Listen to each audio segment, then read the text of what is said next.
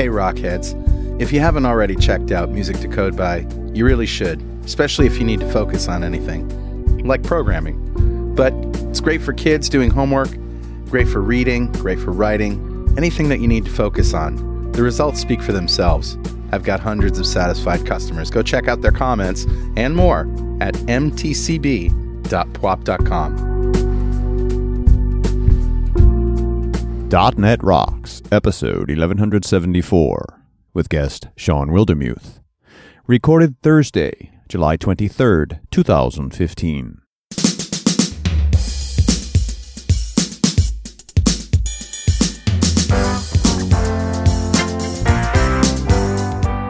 Hey, guess what? What? It's .NET Rocks. I love it. Shawn Wildermuth is here. We're going to have a good time. And you've been a little busy with your Visual Studio launch and all of that. Tell us what happened. Yeah, well, they did the online launch of Visual Studio 2015. And near as I could tell, there's not going to be a road trip associated with that since it's already happened. So those who have been asking, nope, nothing happening there. But yeah, Humanitarian Toolbox. Yeah, the Humanitarian Toolbox is the demo app, right? So what happened was the folks at Microsoft, Dmitry Leyland in particular, who will be on the show sometime soon, we're looking for what sample app, essentially. What's the next Fitch and Mather? What's the next Fabricam app? And they wanted to build something a little more real. I mean, we're living in the open source world now, so you could build some real code. And we were chatting about it. And after some humming and hawing around and digging really hard, we came across this opportunity with the Red Cross.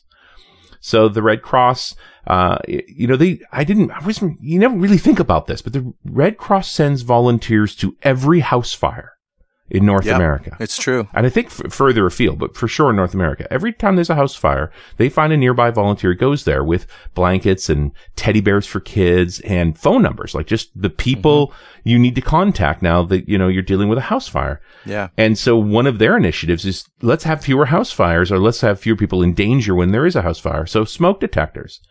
So the core of the app, and they call the app Already, is allowing donated smoke detectors to be put into homes that need them. So you have your social media campaign to get out there to, find people who don't have smoke detectors, and you need a volunteer who knows what they're doing to actually install the smoke detector properly. So it's just connecting that donator with someone in need with a volunteer that can facilitate. And that's the app, and that's now sitting in the GitHub repository for Humanitarian Toolbox. So htbox.org is the website, and on github.com/htbox is where the app's living. that is so awesome. Yeah, I'm really super excited. The team got together, the Microsoft team got together, 17 volunteers, worked in Building 44 for 3 days and got sort of a first vertical stripe through the app. We're going to be working on it at that conference, and, more codeathons coming to you to get it into shape for the fall to get it out in the field. It's fantastic. That's awesome. So how did the launch go? The launch was a riot. It's, you're streaming, some live stream, some pre-record. There was lots of video. It meant I drove to Redmond a bunch. Yeah. And was on the phone a fair bit. And, but they'd play a video we shot the previous week, and then we'd go live to answer questions on it, with folks that were listening. And we got questions about the coding practice and the tools that were involved, and, what Studio 15 could do, but also questions about how do I volunteer, and how do I, get a smoke detector, those kinds of things. So it was all over the place. Awesome. Well, let's run the music for Better Know Framework. Richard, I think you're going to like this one. Cool. All right, dude, what do you got? First of all, I would like to publicly address a concern that an alert listener had. I can't remember if it was a Twitter or a comment, but basically said, what is this Better Know Framework thing? It sounds like a free ad. No thanks, right? Oh, wow. And no, it's not an ad. Better Know Framework started as me sort of shining a light on the little corners of the .NET framework that we all needed to know. And, after a while, you sort of run out of interesting things to talk about. So I started looking around on the internet for things that interest me. Mm-hmm. And, I'm perfectly happy to share things that I like. Now, I did get in trouble once for talking about a Kickstarter campaign that had died, and the guy owed a lot of people a lot of money. So I vowed never to do Kickstarters again. Fair enough. Right. However, every once in a while, I actually buy a product that I'm so happy with that I like. And, I don't go to them and say, hey, you want to pay me to talk about your product? Doesn't work like that. It's just like you and me talking at the water cooler. And I'll say, hey, I got to share this experience. So that's what I'm doing now. Have you ever heard of Unraid? No. What's Unraid? Well, first of all, you know what RAID is. You're an IT guy. Yes, redundant array of inexpensive disks. That's right. And that's short for a big headache. Well, only if you do it wrong. And, most people do it wrong. Yeah, it's easy to get burned. Yeah, and there are problems with RAID, right? It's hard to scale up, hard to replace things. When something needs to be rebuilt, you're down for a while. There are problems. So Unraid is a software solution. It's based on Linux, and it installs on a flash drive on any PC. And here's what it does. You can have up to 24 devices of any different size, speed, brand, protocol, whatever, in a single array. You can utilize different file systems across individual devices in the array. You can expand on demand without having to rebalance data. You can prevent simultaneous multi-device failure from causing data loss. And it only spins up drives that are actually in use, reducing the power and heat and improving device longevity. And it supports Docker. You can have Docker containers on here. Some caveats is you have one parity drive, right? Yep. And you can have a cache pool of one or more SSD drives for caching. You can't use SSDs for parity or data drives. It's not supported. Interesting. So that's an important lesson that I learned after I RTFM'd, after I set up an SSD array. Yeah. And your data drives can only be as big as the parity drive. But what's cool about it is you just boot this thing up, and then you connect to it with the web, and you configure it all with a website. And then it tells you what your drives are and how you want to add them to the array, start it, stop it, whatever. And replacing things is easy as shut it down, replace the drive, turn it back on, and everything just sort of happens. And right now I've picked up a couple of 3 gig drives. These are all drives that I've been using and have been, used before at the studio, but they're lying all over the place. I have tons of hard drives just lying around, right? And so my problem is that I want them all that data in one place, but there's just too much, right? I need something like 20 terabytes in order to hold all this stuff. So what I do is I started with, 7 1 terabyte drives, created an array, copied over a bunch of stuff from my other drives, and then added those drives to the array. And it just grows up to 24 of them. And how much? Yeah, so it was $170 for the full product, but it starts a lot cheaper than that. Nice. So in order to support 24 devices, you have to pay like $170, but it's a one-time cost, and it seems pretty cheap compared to a dedicated NAS device. I just found an old PC that had enough power to handle everything and had enough SATA ports on it. And another $10 will get me another 6 SATA ports on a PCM CIA card. So I'm not worried about it. I don't need a video card because it's just a headless box. So I've got 3 PCM CIA slots in there and lots of room for expansion. And clearly you don't listen to Run As Radio because this sounds like Windows Storage Server. Yeah, in fact, I went and looking for a Windows Storage Server, and of course it's not supported anymore. A bunch of people were suggesting this product, just, on the web. And so I took a look at it, and it works. It works pretty well. Yeah, well, storage services just became part of the regular Windows now. So, it is built into Windows. So it's built into Windows Server? Yeah. All right. So I could do the same thing with a Windows Server is what you're saying. Basically, yeah. Oh, that's cool. Yeah, and it's just interesting how we've evolved away from hardware-driven RAID because the software's fast enough now. There's just no reason to have dedicated hardware for any of these things. Yeah. Okay. Well, good. So, this really worked for me, and it is continuing to work, and I'm really liking it. Yeah, cool. Yep. It's a dedicated OS, right? So it's and that's the funny part is that's the right thing to do, right? Yep. Is to have something absolutely dedicated to doing just storage. Yep. So there you go. Awesome. I should listen to Run As Radio more, Richard. Yep. As should you all. runasradio.com.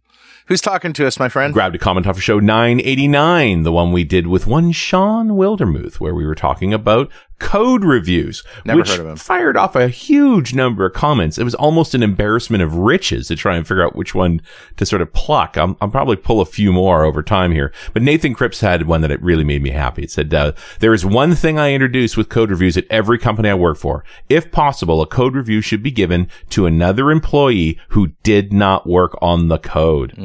If the reviewer cannot understand the code or the problem feature that the code is supposed to do, then that's a fail. Yep. Quality of the actual code comes second. That's the next step.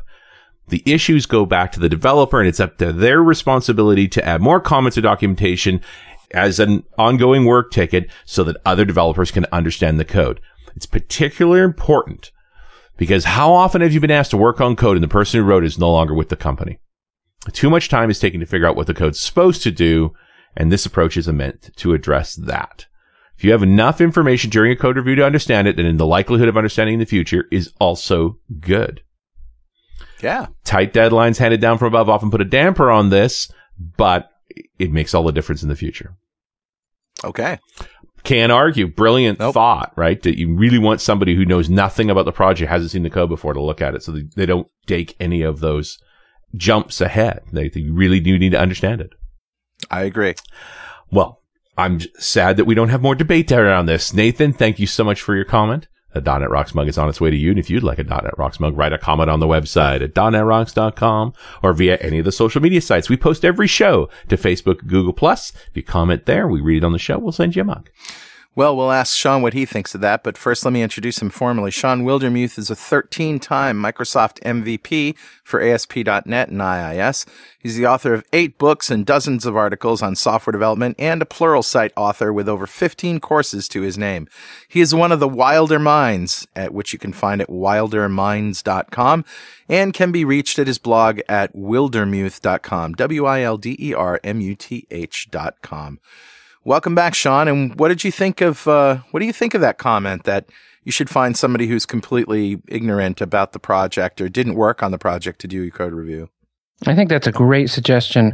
I find this a lot, that people are all often underestimating the readability of the code, how important that is. It's not just whether it does the job and does it effectively, but that, long-lived approach. I don't remember what book it was in. It was probably a McConnell book from 100 years ago. But that old metric of 10 cents is spent to write the code and 90 cents is spent to maintain the code. Yeah. And I don't know whether that metric's true anymore, but the lesson there is certainly right on to what the commenter said. If they can't read, if the new maintaining engineer can't read the code, the amount of time he's going to waste trying to understand it is money out the door. Shawn, you don't sound like a man with a broken arm. I am. I'm on a lot of pain meds. No, not actually. Well, this should be What fun. happened? The last we knew, you were off to travel the world with your wife, and you're still on that trip, right? No, I am home in Atlanta. Okay. I am home in Atlanta. It's been kind of a crazy few weeks since the trip. We had originally planned to get married and leave the country for a year. Mm-hmm. We got one of those tickets where you can fly around the world for a year, and we're going to do this. If we want to have kids, we want to be able to have an adventure before, all of that sort of thing. Mm-hmm. And we were having so much fun, we said, let's stay a little longer. Let's see a few more things. Let's do a road trip across the U.S. on our way back home. All this other great plans. Trip was going to be about 16, 17 months long. Yep. Amazing. 1 year and 1 day into the trip, I broke my arm.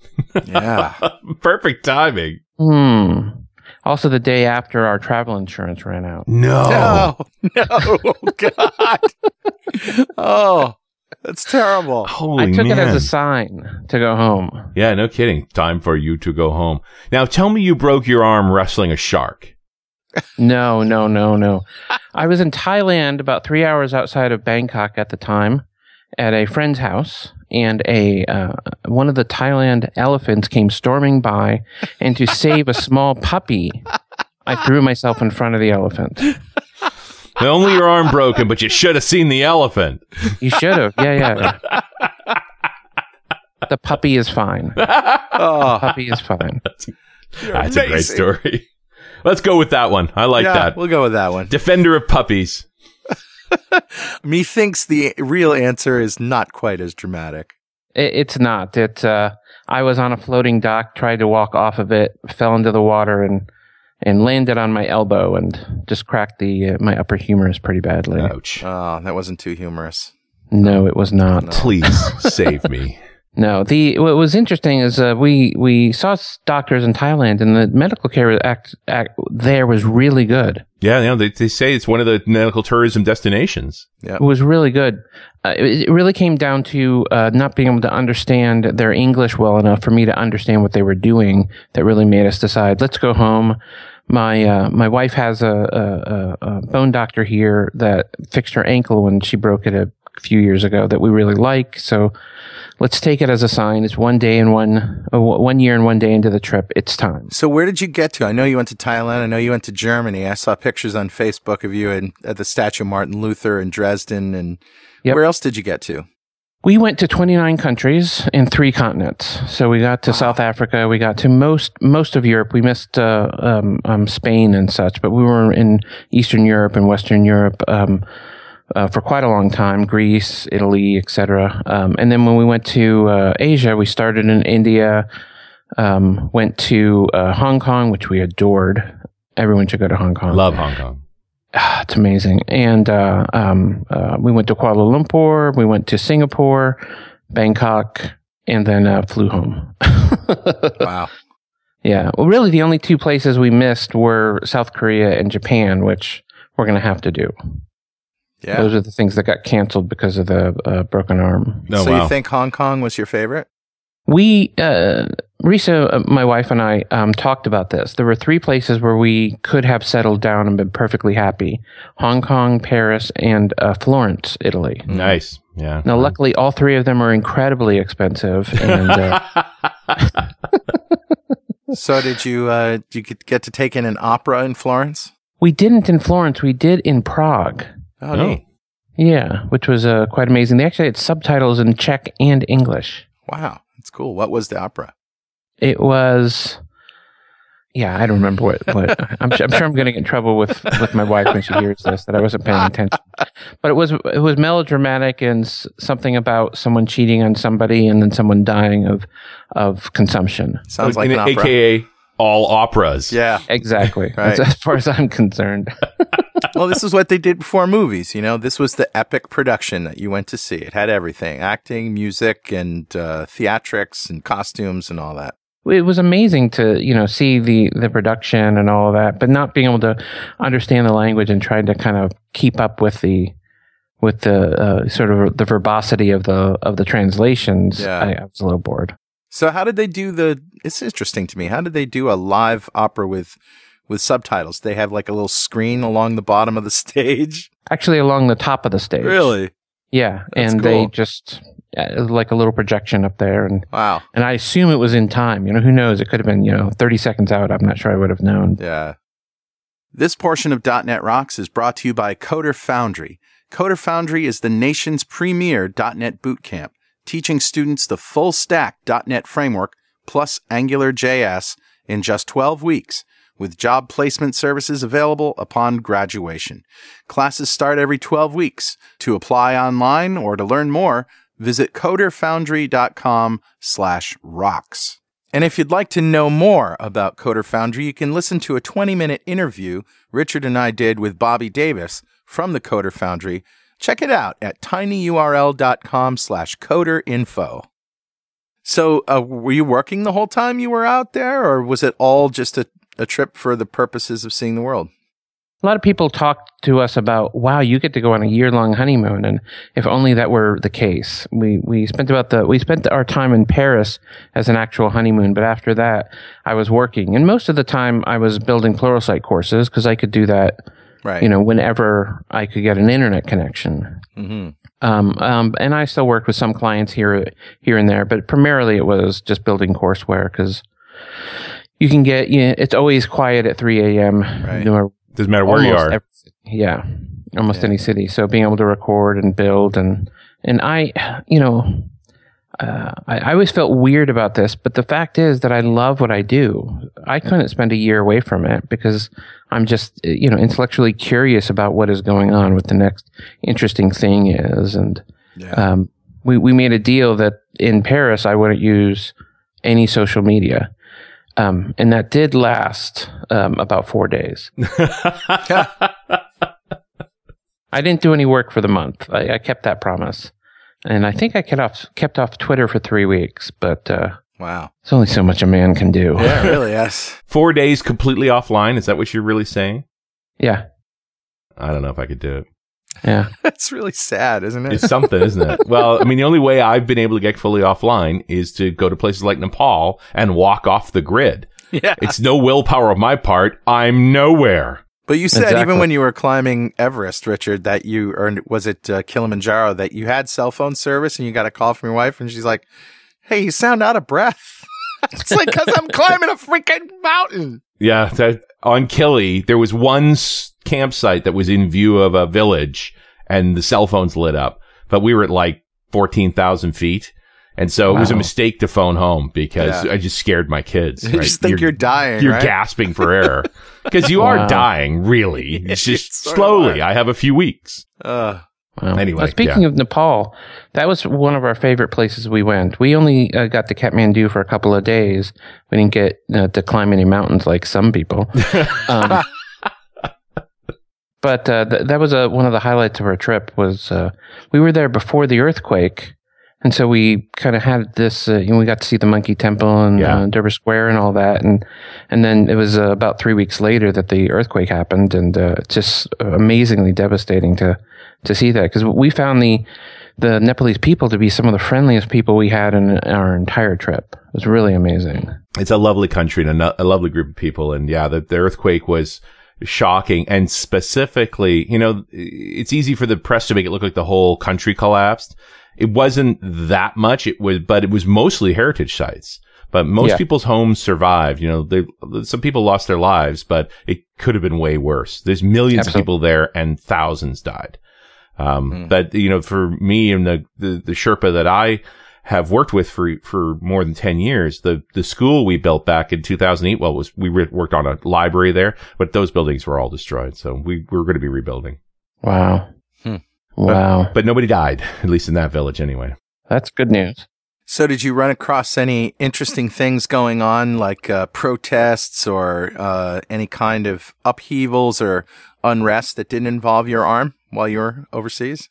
Not really. There were protests in Bulgaria while we were there, but we didn't understand what they were for, and they seemed like there were about 40 people in front of a building. I don't know if I'd even call it a protest, but there were signs. Same in Turkey. There were some protests, and we were sort of told a couple of places not to hang out in just in case it got violent. But for the most part, no, we were, even Hong Kong, this was after a lot of the Hong Kong protests. So we were there in a relatively calm period as well. So tell us about Hong Kong, why you liked it so much. Well, what I really like about Hong Kong is that it wasn't India, to be honest with you. Oh, here we go. Here come the emails from our Indian listeners. Yeah. Well, we went to India and we just weren't prepared for how hard it was going to be to get around. And so we really enjoyed Hong Kong because of it. It has... It's a metropolitan city. It's not only a metropolitan city, it's a very first world city, but it has like 7 different cultures really, in your face. So you can kind of go from street to street and go from an English pub down to a hot pot place to a Korean barbecue place and just kind of, have this great experience. And we were very lucky that we were there when Stephen Forte was there for a couple of days. So he showed us Hong Kong like no one else we know could have. Oh, yeah. And that was, that was just a great experience. There's something about the civility there. A lot of people don't know this, but Hong Kong is built on these very mountainous islands. So, everything, once you get away from the water for about 10 feet, everything's up a hill. Yep. And up a pretty steep hill. Some of these giant skyscrapers are really tall, and then you realize it's built halfway up the mountain. It starts halfway up the mountain, that makes them seem even larger. And the civility comes in that there are escalators up the mountain. So between each of the streets in certain parts of the city, they just have escalators that will take you between the streets, because walking up the mountain would just have killed me. Maybe not Richard, since he's a mountain climber, but would have killed me. And so the idea of being able to just sort of traverse the terrain, it wasn't like we were in an outdoor mall. It was just the streets. And I think everyone should do that in a mountainous region. I'm for this, because in Vienna, nope, not in Vienna. You walk. Yeah. What is the name of the town? Wow, that's embarrassing. In a Swiss town that you can fix later. You can fix that in post, right? Just pick a name. Yeah. Then your name. Yeah. There was none of that, and it was killing us to go home every day way up on the top of a mountain. So, and for us, being able to get to know local people was really great in any place we went. In Hong Kong, we were able to connect with the local MVP community, which was really good. Have some dinners with them and talk with them. There weren't a lot of user groups in a lot of the places we went in Asia, which surprised me, because I was hoping to stop by and maybe do a talk and meet local developers and such, and many of the places we went. But it was a little harder in Asia, language difficulties. But we found that in Kuala Lumpur, the community was amazing. And in Beijing, we had this great dinner where I didn't understand anything that was said for the entire time. But they seemed to be happy to meet me. And so I smiled and ate my... Did you laugh at their parent jokes? I when tried. they go, ha, ha, ha, you go, ha, ha, ha, ha. I did the raised eyebrow nod. It's not good to fake it. No. Ask me how I know. How do you know? Well, I had a conversation with a guy who was we were separated by a common language. He was Scottish. Nice. And he was telling me all these stories, and I understood 1 out of every 10 words and stuff, and I tried to fake it and went, oh, yeah, ha, ha, ha. We ended up on a point where he just, he kind of got a little somber or whatever. And I said something like, awesome. He looks at me, awesome? She died of cancer. Like, oh, jeez. Ever since then, I vowed not to try to fake it in conversation. Good call. I'd just be like, I'm sorry, I don't understand a word of what you're saying. I'm just going to go over there. Drink my scotch. Thank you. But you met with developers all over the world. Yeah, I mean, there were some places harder than others, but, that was always the attempt to wanting to meet developers and talk, how things are different, what kind of work they do here or there. And it was amazing how little it's different, whenever we'd have a little group, a dinner with some MVPs, there would be the 2 IT MVPs, there'd be the 1 office MVP, and then the 3 developer MVPs. There was always that same mix pretty much everywhere we went. Which was kind of surprising, because I usually, when I think of developer communities, I think developers. I don't think of, IT alone, but, I'm wrong all the time. Hey, Richard. Yeah, buddy. Guess what time it is? It must be that happy time again. Yep. It's time to announce the new .NET Rocks trip around the world. We're going to start by driving from Boston to Ireland. We're going to take a bus to Australia. Jet ski over New Zealand, walk to Vancouver, and then I get to hitchhike back to New London. Okay. Yeah. Okay. That's a long jet ski. That's the sound of crickets. Nice. That's the sound of nothing right there. Yeah, a whole lot of nothing. Wait, you just told me not to fake the laugh. Well, not to fake understanding, my friend. I think you understood it perfectly. It just wasn't funny. Actually, it's time to give away a Telerik DevCraft collection to one lucky member of the .NET Rocks fan club. But first, Telerik DevCraft is the most complete .NET toolbox for web, mobile, and desktop development. With the addition of UI for Xamarin to the DevCraft bundle, you can create compelling native mobile experiences with your C# skills. Download a free trial at tinyurl.com/devcrafttrial. All right, buddy, who's our winner? Today's winner, Richard, is Luke Gerben from Norwich in the UK. Oh, nice. Congratulations, Luke. I went to Norwich. I went to Norwich on a tour on a choral tour when I was 12 and sang in the cathedral there. Nice. And Luke thought that was very cool. Small world, he says. Congratulations, Luke. You just won a Telerik DevCraft bundle. That's a big pile of awesome from Telerik. And if you don't know what we're talking about here, Go to .netrocks.com, click on the big Get Free Stuff button, answer a few questions, and join the .NET Rocks fan club. We have thousands of members all over the world. In every show, we like to give away stuff from our sponsors. And every December, we give away $5,000 worth of technology to one lucky member of the fan club. But you got to sign up to win. And of course, Shawn, it's your turn. If you had $5,000 to spend on technology today, what would you buy? I would buy one of every VR headset. Oh, that's a great idea. So, I mean, beyond Oculus Rift? Well, it was actually my first big purchase when we got back to the States because I couldn't justify traveling with an Oculus. Right. I was like, we have 50 pounds per person during the trip, and I can't justify all the wired bundles. And so I actually got one a few days ago, and so I'm sort of diving into that deep VR world. Now, I'm not much of a 3D programmer, so I don't think I'm going to actually be writing much code with it, but playing space sims with it is pretty amazing. What are you playing? Elite Dangerous. Oh, of course, yeah. Nate. Yeah. That'll make you motion sick. By the way, I have an Oculus Rift 2, the developer edition, which I'm willing to part with, so if somebody's interested, email me. You should have told me a few weeks ago. Yeah, sorry. I like it and everything, but it kind of makes me nauseous. And I guess it doesn't have that effect on everybody, but no, I just can't wear it for more than 5 minutes at a time. Interesting. Yeah, I don't have that problem, at least with the Space Sim. I haven't played a lot of things with it, but that seems to be working okay. Well, cool. What else besides the Oculus Rift? I mean, HoloLens, if and when that exists. if they ever sell them. Yeah. I find it very interesting, the different sort of technology level there, because when you look at sort of the what the different companies are doing in the VR space, they're all basically head-mounted monitors with some sensors and things like that. And then you have HoloLens, which is really a PC with a heads-up display. Yeah, well, it's the difference between augmented reality and VR. Well, not just that, but in the way they're doing it, the headset or at least the way I understand it, the headset in the HoloLens is going to be a lot more expensive than the traditional VR headsets because it's going to have all the guts of a PC in it in order to do all the heads-up display stuff. Yeah, you're trying to make it self-contained. Plug it into a port and go.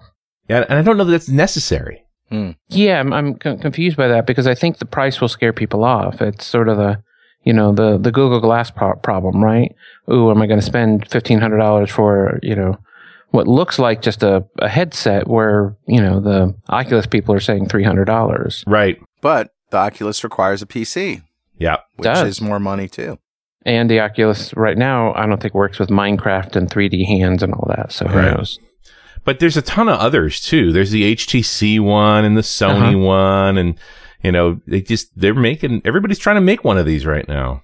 Somebody's going to win it. I feel like Oculus has the edge just because they've been in it the longest, but I wouldn't want to bet out Steam and HTC working together. I don't know. I think these things come in waves. I mean, for a while, the Oculus was really cool, and then Microsoft announced HoloLens, and there's other things out there too, as Richard said, that some of them are pretty unbelievable. So they'll be probably playing catch up with each other for a while. Well, and I'm a John Carmack disciple, and Carmack basically stopped working on his own business to join Oculus. That was the most incredible endorsement you could possibly imagine. I mean, this is the guy who basically invented the first person shooter, and he dropped everything to work on Oculus. But now it's owned by Facebook. Who knows what that means? Yeah, that's the weird. That is the weird relationship in VR, certainly. Yeah. Though there's a lot of games I would not play with a headset. And any of the Doom games would just make me pee myself. I'm not going to play that in 3D. Well, and one of the things I've heard from friends of mine that are game developers is the side effect of Oculus is you have to turn the game down. Like in the sense that they've jacked horror games and things up so much to penetrate that 3-foot distance between you and the screen. Yeah. That, I mean, I played BioShock back in the day. I couldn't play it at night. It scared the crap out of me. Playing it on an Oculus Rift, that's just brown pants all the time. Absolutely. Yeah, the other thing, I don't know if they do this now, but just when you move in an Oculus, it has to be slower and have sort of easing, because it's really just jarring. I mean, some of the demos that they have when you move, you feel like you're on a roller coaster. Like if it was in real life, you'd be going about 20 miles an hour from 0 to 20 miles an hour, immediately. Yeah. And yeah, that can just, your brain doesn't know what to do with it. No, especially when it doesn't feel like it's moving. You could easily get to throw up territory. Yeah, you still have that basic body disconnect between, you're not getting your balance center move the same way your eyes are being told you move. That is like the classic definition of motion sickness. Yeah. Well, the thing that interests me, though, I don't imagine I would use it, is these, I don't even know what they're called, but there are these little carts you can get into with VR, where as you walk, you move in the world. Yeah, that's the OmniTread. Yes. So you wear special shoes, you're sort of standing in a bowl, and it's got a ring around you so you don't fall out of it, because you can't see, you're wearing goggles, and you can walk around in any direction, but you can't jump. Yet. Yeah. It's interesting. But, this gets back to, as developers, like, other than gaming. Yeah, what's the goal? What's it good for other than gaming? VR itself, I don't know. Yeah. I know that there a lot of interesting people are thinking about 360 movies, where you're in the middle of the experience and can look around. And they're starting to make them, right? This idea that no matter where you look, you're in the scene. Yeah. I just don't know it's a good idea. In the end, making movies is about storytelling, and the story happens somewhere. I would hate that I'm looking in the wrong direction when something important happens. Right. Well, the holodeck is a really good example. We were talking about Gene Roddenberry before Shawn got on here, Richard. Yeah. And, if you just think about all the magic that happens in Star Trek on the holodeck, they're never in a place where something doesn't happen that they notice. You know what I mean? It's all meant to be interactive around them, although the scenery keeps changing. So I don't know. That's, it's going to be an interesting future. I wonder, and as soon as the HoloLens came out, I thought about, wow, are we going to have these big warehouse places that are just these, bare walls that can be put up with where everything is a hologram and you just sort of walk through and experience everything, but there's actually nothing on the walls? That's an interesting idea. There was a web series I watched a while back where they talked about sort of a VR, but it was implanted, of course, and bad things happened. But the thing that I took away from it that was interesting was this idea that, you could sort of open up a window to the internet very much like HoloLens anywhere in your vision space. And so immediately they showed, someone driving and telling his wife he wasn't watching the game while he was driving and getting in trouble for it. William Gibson, going all the way back to Neuromancer, the first time the word cyberspace was ever used, and he was describing effectively what the internet, they were navigating it in 3D. Would it actually make sense, knowing what we know about the internet, to navigate it three-dimensionally? I'm just not convinced. Me either. Well, certainly the web pages of today, yeah. But, if you remember back to VRML and other experiments like that with, that eventually became Second Life and all of those things. Yeah, those are interesting ways to interact with things and people and information, but there's just so much work involved. If you're talking about, I want to know something, I want to know it as fast as possible, you really can't beat just reading. Yeah, and putting it immediately in front of you. Yeah. Does it actually organize information better? Unless you're talking about a visualization or something, which you could still navigate to, in a browser-like way, and then you're in the middle of a visualization or a demonstration of something and how it works that's in 3D. And being able to manipulate in that 3D space. Yeah, or just being able to understand it. If you think about just pure information exchange, I want to know something about how the heart works. Well, let's miniaturize ourselves and go walking through the valves. Yeah. Yeah. Well, in the motorcycle demo from HoloLens, right? I'm designing a new motorcycle. I'm trying different art on it. Yeah. But that's again augmented reality. I like the idea, as the wife is proposing more renovations, You throw a HoloLens on, look at the room as it is, and being able to start redesigning it, moving things around, so you actually can see the three-dimensional space. Yeah, that's very cool. I'm having that problem right now. We're thinking about putting a deck on the back, redoing our deck, and I thought about making a room, and the wife just can't visualize it. Just needs a drawing or something, and a drawing just really is hard to do. First of all, for those who can't draw. And, now you're buying software and stuff and trying to figure that out. And you just want something simple. You just wish you could just, there it is. Yeah, it's still not trivial to do. I think virtual reality will ultimately be gamers and porn. I don't think it's going to be used anywhere else. Probably right. Once those things if those things catch on, then it will become other things. I'm just not convinced that those things will even catch on. Maybe not. We're moving away from all of the motion in gaming. At least we're moving away from all the motion cap stuff. The PlayStation Move and the Kinect and the stuff in the Wii. Just once the novelty wore off. Yeah, I don't even know if the novelty ever wore on. It only was there long enough for you to buy it. But how many people used their Kinect past the first day? Well, I don't know. Yeah, the only thing I ever used it for was voice. Right. I never used it for any of the other stuff. And the auto login feature was pretty cool.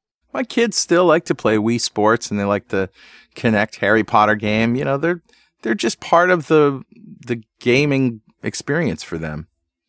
I can see that. Yeah. But, it's not like it's anything new. It's not the latest and coolest and greatest, but it's still, there are still games that, heck, some of us still play solitaire, for crying out loud. Crazy talk. That's crazy talk. Well, if they could get that on the HoloLens in 3D. Actually, they showed a demo of solitaire on the HoloLens, didn't they? That's some good-looking cards. Yeah. What do I just hold up my hand like I got cards in it, and the cards magically appear, and I just take one and throw it on the deck, and the virtual dealer takes it, and is that what we're talking about?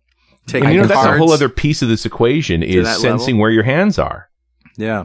Right. Yeah. That's not a small thing to be able to manifest your hands properly in that VR realm. I tend to think there's for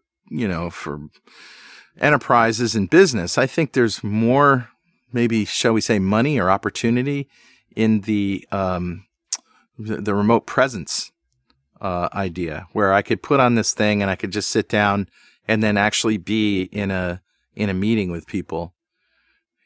Across the table and actually looking at them and talking to them. And the Kingsman experience. Yeah. So I love that idea, except for the part where everybody has this thing strapped to their face. Well, see, in the world, you wouldn't see that, I guess. I get it. Yeah. And the reason you want that is so that you can see people's expressions. Sure. But in real life, they have this thing strapped to their face. How do you see their expressions? Yeah, that's a good point. I mean, some tricks will have to be done with, real-time image replacement of the eyes or whatever, But it hasn't got the data of actually knowing where you're looking or how you're grimacing or things like that because it's covered up. Right? Sure. Like there's got to be a sensor watching you, but it can't see your face. That's right. A little EKG in the thing, and implants would solve all these problems. I'm so totally kidding. We're going to end up at the cyborg path. Really, I'm abhorred by that idea. I remember Amber Case way back when that show we did. Oh yeah, she was the cyber anthropologist, and she said the reason we don't implant stuff is it impairs upgrading.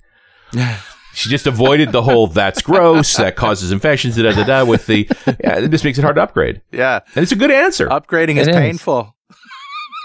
Yeah, I don't you want think surgery for video upgrades. card in your laptop is hard. Yeah. Got to reboot my brain. I'll be right back. Yeah, no, keep it external. And I think we're getting better. In the end, what is VR but this continuing to do enhancements that are external? Yeah. So, Shawn, in the last year or so, have you learned anything that our listeners about development or products or technologies that our developers might find interesting? Well, not really about products or technology, but about what we do for a living. I'm, as a lot of people have told me over the years, I work too much. And what we had to do on the road, which we're trying to do now that we're home, is this idea of actually having life-work balance.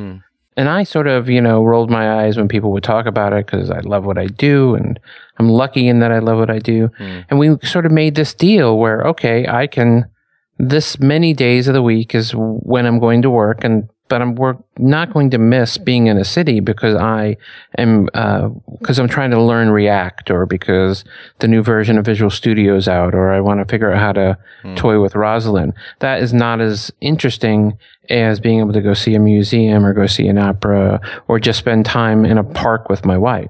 And, getting married certainly affected that. But I see so many people that are so passionate about everything technology, and they seem to be missing some of the other piece, and that is, the technology and making a living in technology is really wonderful.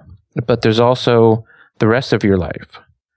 I find this in conferences. There's a group of people that I tend to talk to, in the conference, after the conference, at the bar or whatever, that I find interesting because they want to talk about technology plus other stuff, not just the C compiler for 17 hours. I don't find those people as interesting on the whole because they're not enjoying life as much. Those are the people I'm naturally attracted to. And when I meet especially young developers where they're really, they're trying to put in their dues and all this stuff, it makes sense to do them. But that at some point, all of us need to, I think, step back and realize what it is that we're doing this for. We're doing it so we can actually enjoy our life and not, regret missing our, children walking or missing seeing that great play or whatever it is. Yeah. When we were in London, and we were very lucky to be in London when Monty Python was doing their live shows. Wow. See them live, almost live. I mean, they're really old, but almost. And there's no amount of learning some technology or sitting behind a screen that would have compared anything to just this one magical night of going out and seeing, the people that made me laugh when I was 5, 10, 15, and 40 again, right? That memory is way more important than the first time I figured out how pointers worked. And still amazingly funny, those guys. Yeah. It is. Absolutely. Absolutely. I love it. I totally get that. But yeah, I guess, what does that look like? You work from home just like we do. We have this trap that the work is always there. Yep. It is. I think for me, it's just literally setting boundaries of, by planning ahead. Okay, this night we're going to go, Friday night, there's some people in town here. We're going to go have a dinner with like 7 different people. Doing that means that I'm not going to be working on a Friday night. Yep.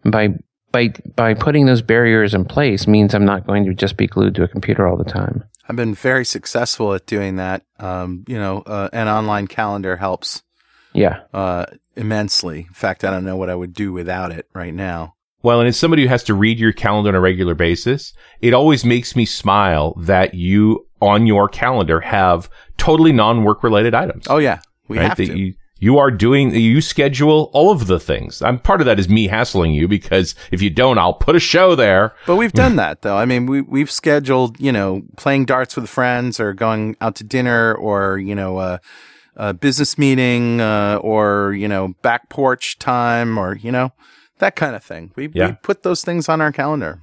Yeah. Yeah. It's important. It is dark important. times on the calendar. I love that. Yep. Absolutely. Yep.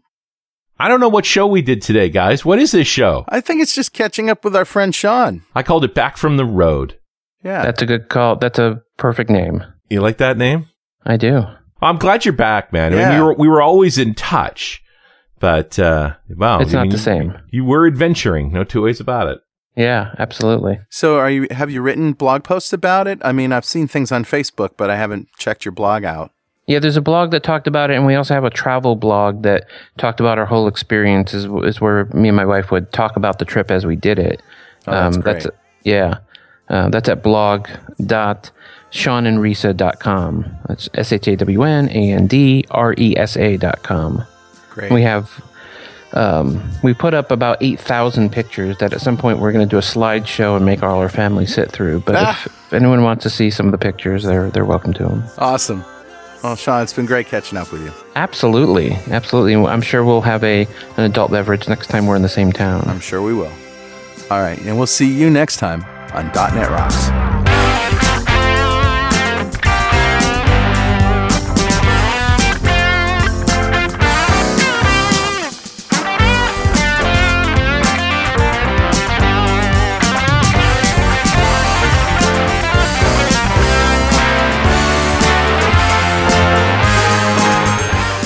.NET Rocks is brought to you by Franklin's Net and produced by Pwop Studios, a full-service audio, video, and post-production facility located physically in New London, Connecticut, and of course in the cloud.